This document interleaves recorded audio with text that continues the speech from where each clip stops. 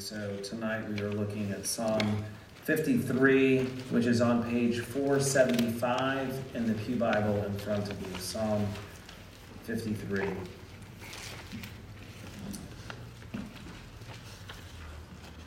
To the choir master according to Mahalath, a Maskil of David. The fool says in his heart, there is no God. They are corrupt, doing abominable iniquity. There is none who does good. God looks down from heaven on the children of man to see if there are any who understand, who seek after God. They have all fallen away. Together they have become corrupt. There is none who does good, not even one. Have those who work evil no knowledge, who eat up my people as they eat bread and do not call upon God? There they are in great terror, where there is no terror. For God scatters the bones of him who encamps against you. You put them to shame, for God has rejected them. Oh, that salvation for Israel would come out of Zion. When God restores the fortunes of his people, let Jacob rejoice. Let Israel be glad. Amen.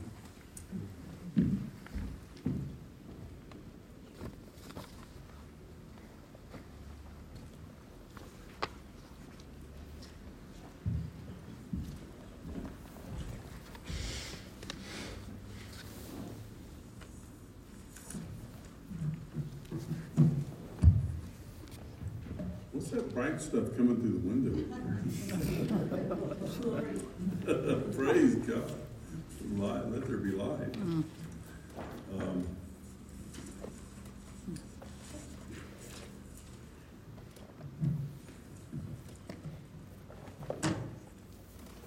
Psalm 53 may sound familiar to you. It should. Even preaching on Sunday evening, it wasn't too terribly long ago that we did Psalm 14. If you do a comparison in your Bible of Psalm 14 and Psalm 53, you will notice they're virtually the same. There are a few differences, but essentially a repetition. The other place that you find these verses, the first part of Psalm 53, is in Romans chapter 3, beginning at verse 10, verses 10 through 12. So you have it recorded there. So 3 times in the Word of God, you have this Word of God, which is infallible and inerrant, spoken by the Holy Spirit through David twice and through the Apostle Paul quoting David in Romans chapter 3. There, famously, he uses these verses. How many people were at the evangelism training? Oh, yeah. And if you do, you know what this is, right? Heaven. This is heaven. And then you know what this is, right? Man. And what do we learn about man in this hand? He's a sinner and cannot save himself. Exactly. And we quoted this, and the Bible, and one critique, somebody made, we don't have enough verses to go with the points, and they're in the book, so read them. But this is the verse. So I would like to tell you that was carefully planned by me in advance, but some of you know me too well. But it's one of those wonderful providences.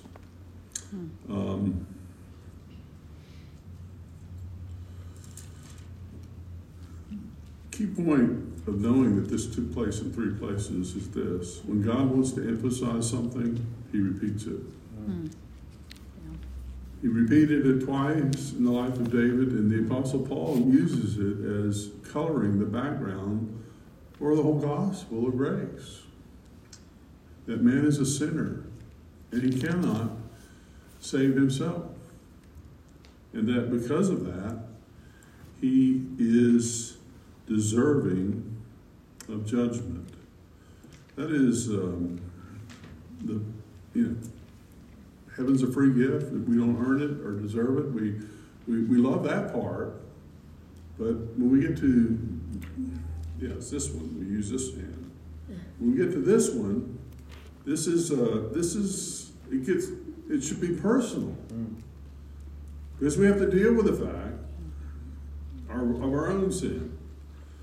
I use the same title for this message that I used for the last message, and I entitled it "The Creed of the Fool."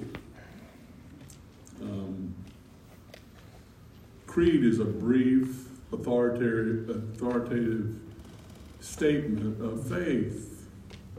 And our most famous creed is the Apostles' Creed, not written by the apostles, but nonetheless a very early statement of the Christian faith. And we say it boldly and loudly, and we lay it to heart. This Psalm 14, talks about the creed of the fool. His brief, authoritative religious statement is, there is no God. And he doesn't say it verbally. He doesn't confess it out loud. But more importantly, he confesses it in his heart. And he lives his life like there is no God. I grew up in church. I see young people in the church, and I remember so well growing up in the Methodist church in my little town, my hometown in Alabama, and going and being a young person like some of our young people here, and easily distracted by the things that are going on, the things in the back of the pew, and the things that are over here and there, and it's just like, and it's even as a grown up, I find myself slipping. But I remember when I had the freedom to go and sit wherever I wanted to, I would sit in the back pew, and I remember one Sunday morning looking there, and somebody had scratched into the back of the pew, "God is dead." And I was shocked as a kid that someone would have the audacity in church to scratch that into a pew. And it was in the midst of the 1960s, I date myself, 1960s. I mean, that's so old. Most of you were not born in 1960. But if you remember that time, it was a time of rebellion and protest and all kinds of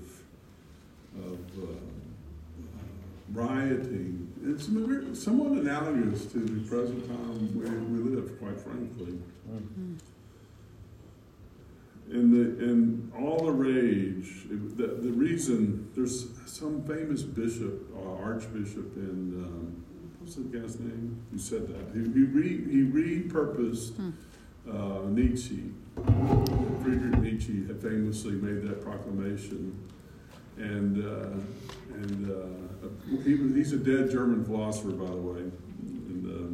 And Nietzsche's dead, but God's not. Right. But some Anglican bishop had made that. Spong? What's that? Spong? Yes, Shelby Spong. Thank you. I knew he would get it. Philosophy professor here on the second row. Heretical bishops for 200. Exactly. Bishop, archbishop. I think it was an archbishop. And he had discovered this this incredible truth, and it was a shock to the system. Well, atheism is still in vogue. So I'm so grateful for Dr. James Bruce teaching philosophy at John Brown University and being in our church, being access to university students, because probably the most destructive class of all classes of undergraduates is Philosophy 101 at a secular university. Mm-hmm. I was fortunate in my Philosophy 101 class at Oxford, Mississippi, to have at least a deist. He was a Jesuit priest who couldn't keep his orders and wanted to get married, and so he went from there to, at least he was a deist. At least he had some sense that there was a God, and so that was an advantage. But so many see their position in that class is to destroy faith, and for students who are away from home and away from their church home and their upbringing, it's an invitation to have reinforced ideas that lead to not only temporary destruction, but eternal destruction. That's why the college campus is such a strategic place for the gospel. And so that's one of the founding principles of our church, and we hold to it. We love the fact that students are here, and we want to encourage you and know that you have a place that you can ask your questions and you'll get good answers from the Bible, because we believe the Bible is the Word of God. But it's interesting that the psalmist, and this is one of the reasons he might have written, I kind of tend toward the view that the superscriptions, the little funny writing at the top of the psalm, I kind of tend to the view that they are inspired too, but I can't prove that, so I don't make that assertion boldly, and we don't read it as part of the text. But there's some historical background that is of great value. They're very ancient, and so they're important, so at the very least. And these terms that we wonder about in them, the choir master, according to Makaloth,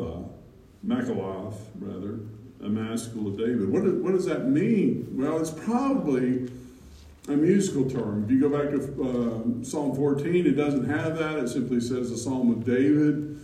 This may be a psalm that was just sung to one tune in chapter 14, and like we do sometimes here, sing the same song to a different tune. It's probably something like that, and something of a different occasion. And Harrison's not here for me to pick on. That was all you choir members, thank you again for that beautiful, worshipful praise this morning. To the choir master, this is a prepared song for worship.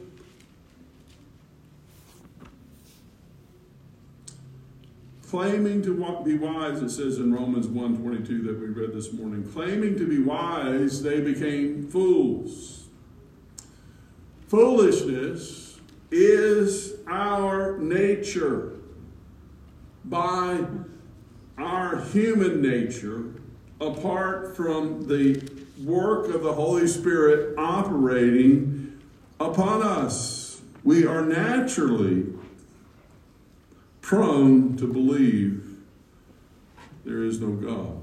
I have to think that when David wrote this psalm, he was thinking about an incident in his life when he was on the run from King Saul, over in 1 Samuel chapter 25, having success against his enemy, having taken every disadvantage he could in order to preserve Saul and preserve his own men as he's on the lam. He's running through Judea, trying to get away from Saul. And people know that he is the anointed king. He is Saul's replacement. They know why Saul is so bent on destroying him. And he runs across the territory of one Nabal. And he meets Nabal and says, "Can you help my men out? Can you give them provisions?" And he mocks him. "And who are you, David? Who do you think you are to ask me of this?" And treats him rather rudely. And And King David, the anointed King David, David is infuriated. He's out. He's like going back with his men, and he's enraged. He's full of wrath. He says, "Every one of you, strap on your sword. We're going to go and kill Nabal and all of his children because of this insult."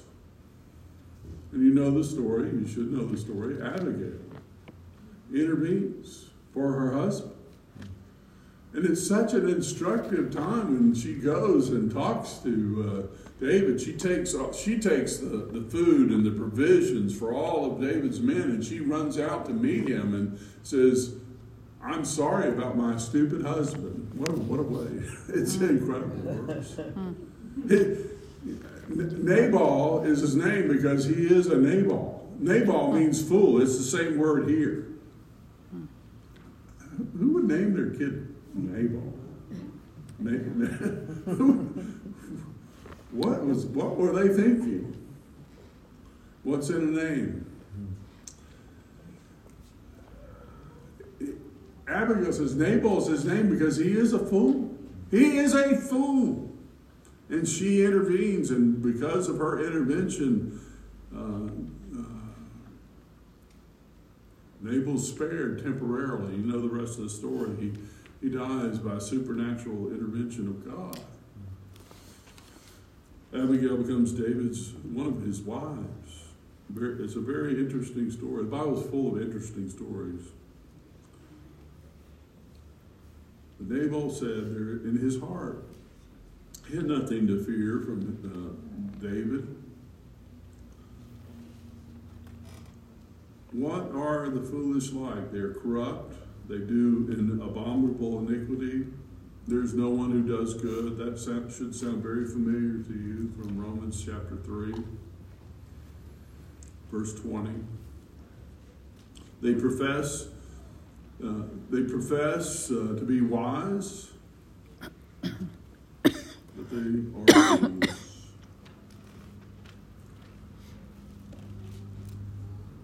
Hopelessness is the human condition apart from the gospel. That's why it's so important for us, whenever we are sharing the gospel, to offer the hope of the gospel, the great hope. Apart from Christ, there is no hope because of this deep core sinfulness that is possessed by every human being. Our Lord Jesus made it clear that in Mark 7 and Matthew 15, the parallel passages that talk about where does corruption come from? Where does wickedness, where does vileness, where does adultery and lying and stealing and all of the junk that inhabits us comes from? Makes it clear that it's out of the heart. The heart is desperately sick. It's deceitful above everything else. Who can know it? And that's what this psalm says. There is no one who does good. They have all, verse 3, couldn't be more clear. They have all fallen away. Together they have become corrupt. There is none who does good, not even one.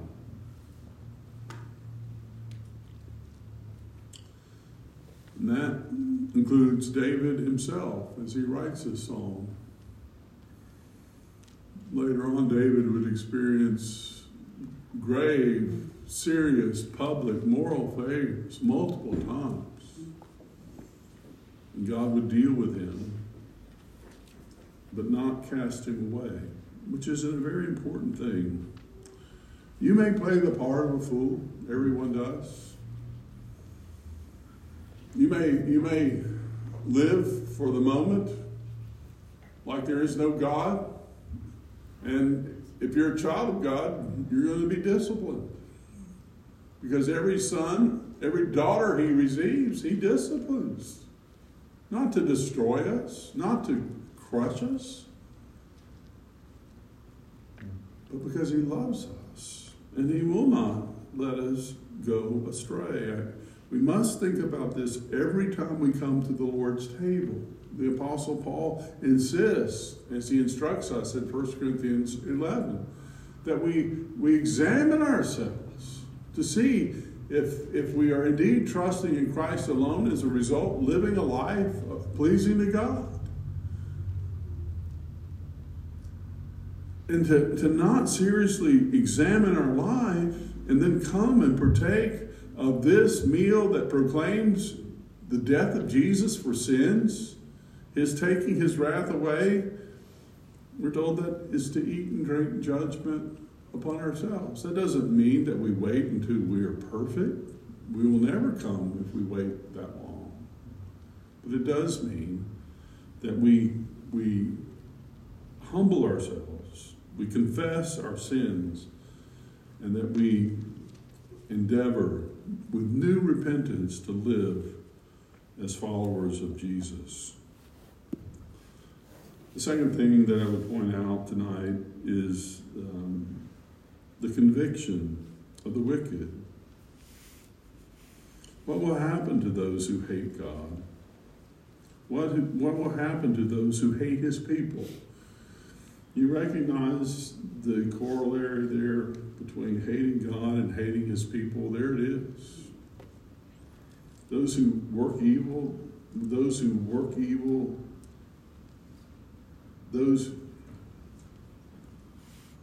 have those, I'm going to get my prescription fixed.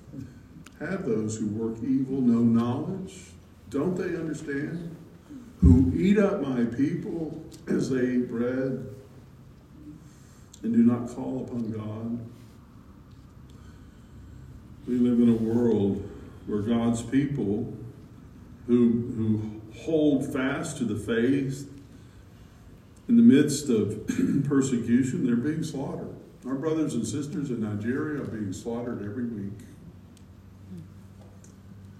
I read an article 2 weeks ago that said an average of 50 Nigerian Christians are slaughtered every week. And yet there's hardly any mention of it. Our brothers and sisters in China are being imprisoned and forgotten. Godly pastors are arrested. You never hear from them again. This is supposedly one of our big allies. They're more God-fearing, professing Christians in China than there are here. Yet they're a tiny minority in comparison to the majority in that country. We need to remember to pray for these. In sub-Saharan Africa, the persecution of our brothers and sisters is fierce. We should never forget it. In the Muslim countries, and we think of,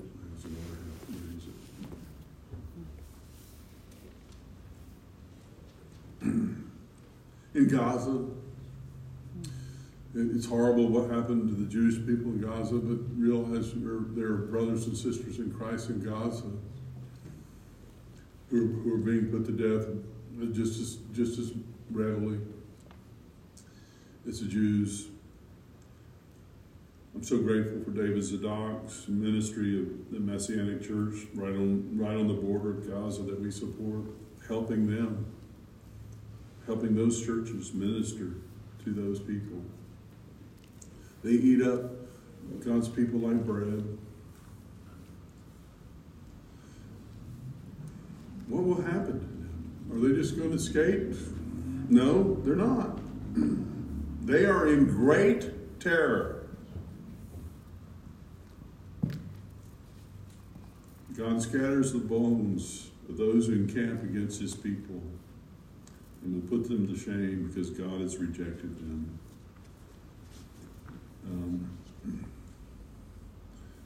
We see in this text the coming salvation of his people. Oh, that the salvation for Israel would come out of Zion, when God restores the fortune of his people, that Jacob rejoice, that Israel be glad. God has restored the fortunes of his people in the coming of the Messiah, David's greater son. God will restore the fortunes of his ethnic people, Israel. I'm thoroughly convinced that that's beginning to happen now. We're seeing it starting to happen. And when he does, Romans chapter 11 makes it very clear it's going to be a blessing for the whole world. We as children of God through faith in Christ need not fear, need not be afraid of what man will do to us, what people say about us, about whatever persecution may come, because we are kept firmly by the promises of God. And his promises aren't ambivalent. They're not yes and no or maybe. They're yes and yes. They're affirmations. And that is our confidence tonight. That Christ has come. He has fulfilled the plan of salvation perfectly, and he will come again. And until he comes again, we're told that we are to partake of the sacrament, because in so doing, we proclaim his death until he comes, and he fulfills all of history. Let's pray. Father, we thank you for this precious time to worship you with these ordinary means of grace, the word, the sacrament, our prayers, our fellowship in Christ. Bless each one of them for the sacred purpose of building us up and equipping us for further service. And we pray in Jesus' name. Amen.